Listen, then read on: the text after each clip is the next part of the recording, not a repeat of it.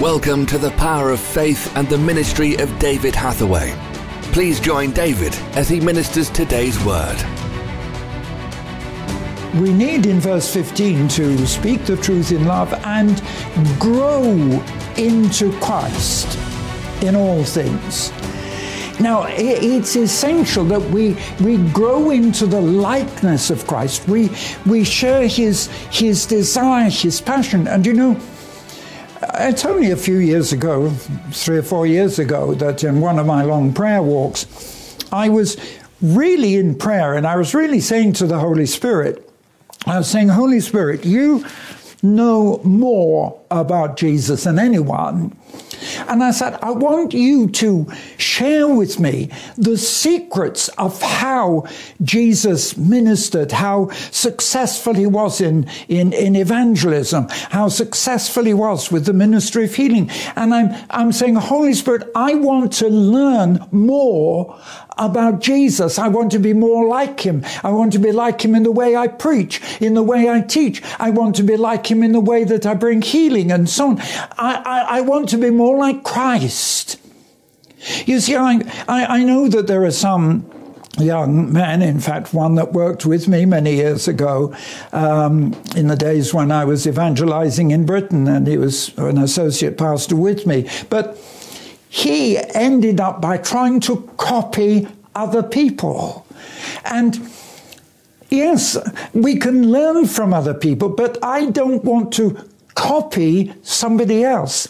I want to be myself. Because in that sense, God has created us and made us unique in ourselves.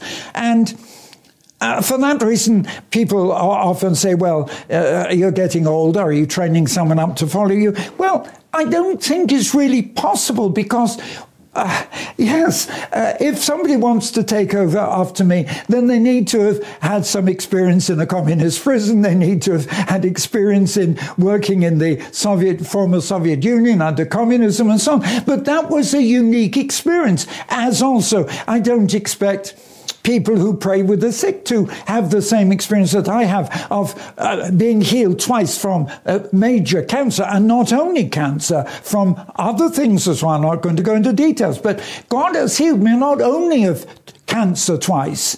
And so I don't expect that someone will ever quite be in that mold. And you understand, we're not to be imitators of other people. We don't imitate another evangelist, another preacher, another pastor. We are to be imitators of Christ. That's what he's saying. And after all, as he says in verse 15, Christ, which is the head, and from whom the whole body is joined together. And then he goes on to say in verse 16, he's comparing the church to the body. And he says elsewhere that as the body, we have to recognize we're not the same. You see, it's the same thought coming out here, in that we mustn't disregard the more humble parts of the body.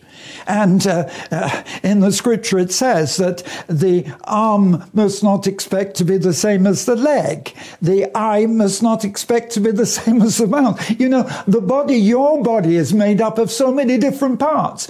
I mean, if I lost my legs, it would be difficult getting about. If I lost my arms, I wouldn't be so demonstrative as a preacher. If I didn't have eyes, I wouldn't be able to read the scripture, and so on. So the body is made up of so many different parts, but each one fulfills a different purpose. Do you see what Paul is trying to say? That it's a sense of maturity when the different members of the body fulfill the function for which they were designed. You know, it's lovely watching children, and I think parents watching their child when he or she is young. I mean, one of the key things is when they take their first steps.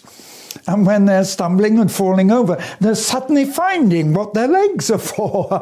And you can laugh about it when you're watching them. But so It's the same in the body of Christ, that we have to recognize the different purpose of the legs, the different purpose of the arms, and the different purposes of each part of the body. But it's the whole body working together in harmony.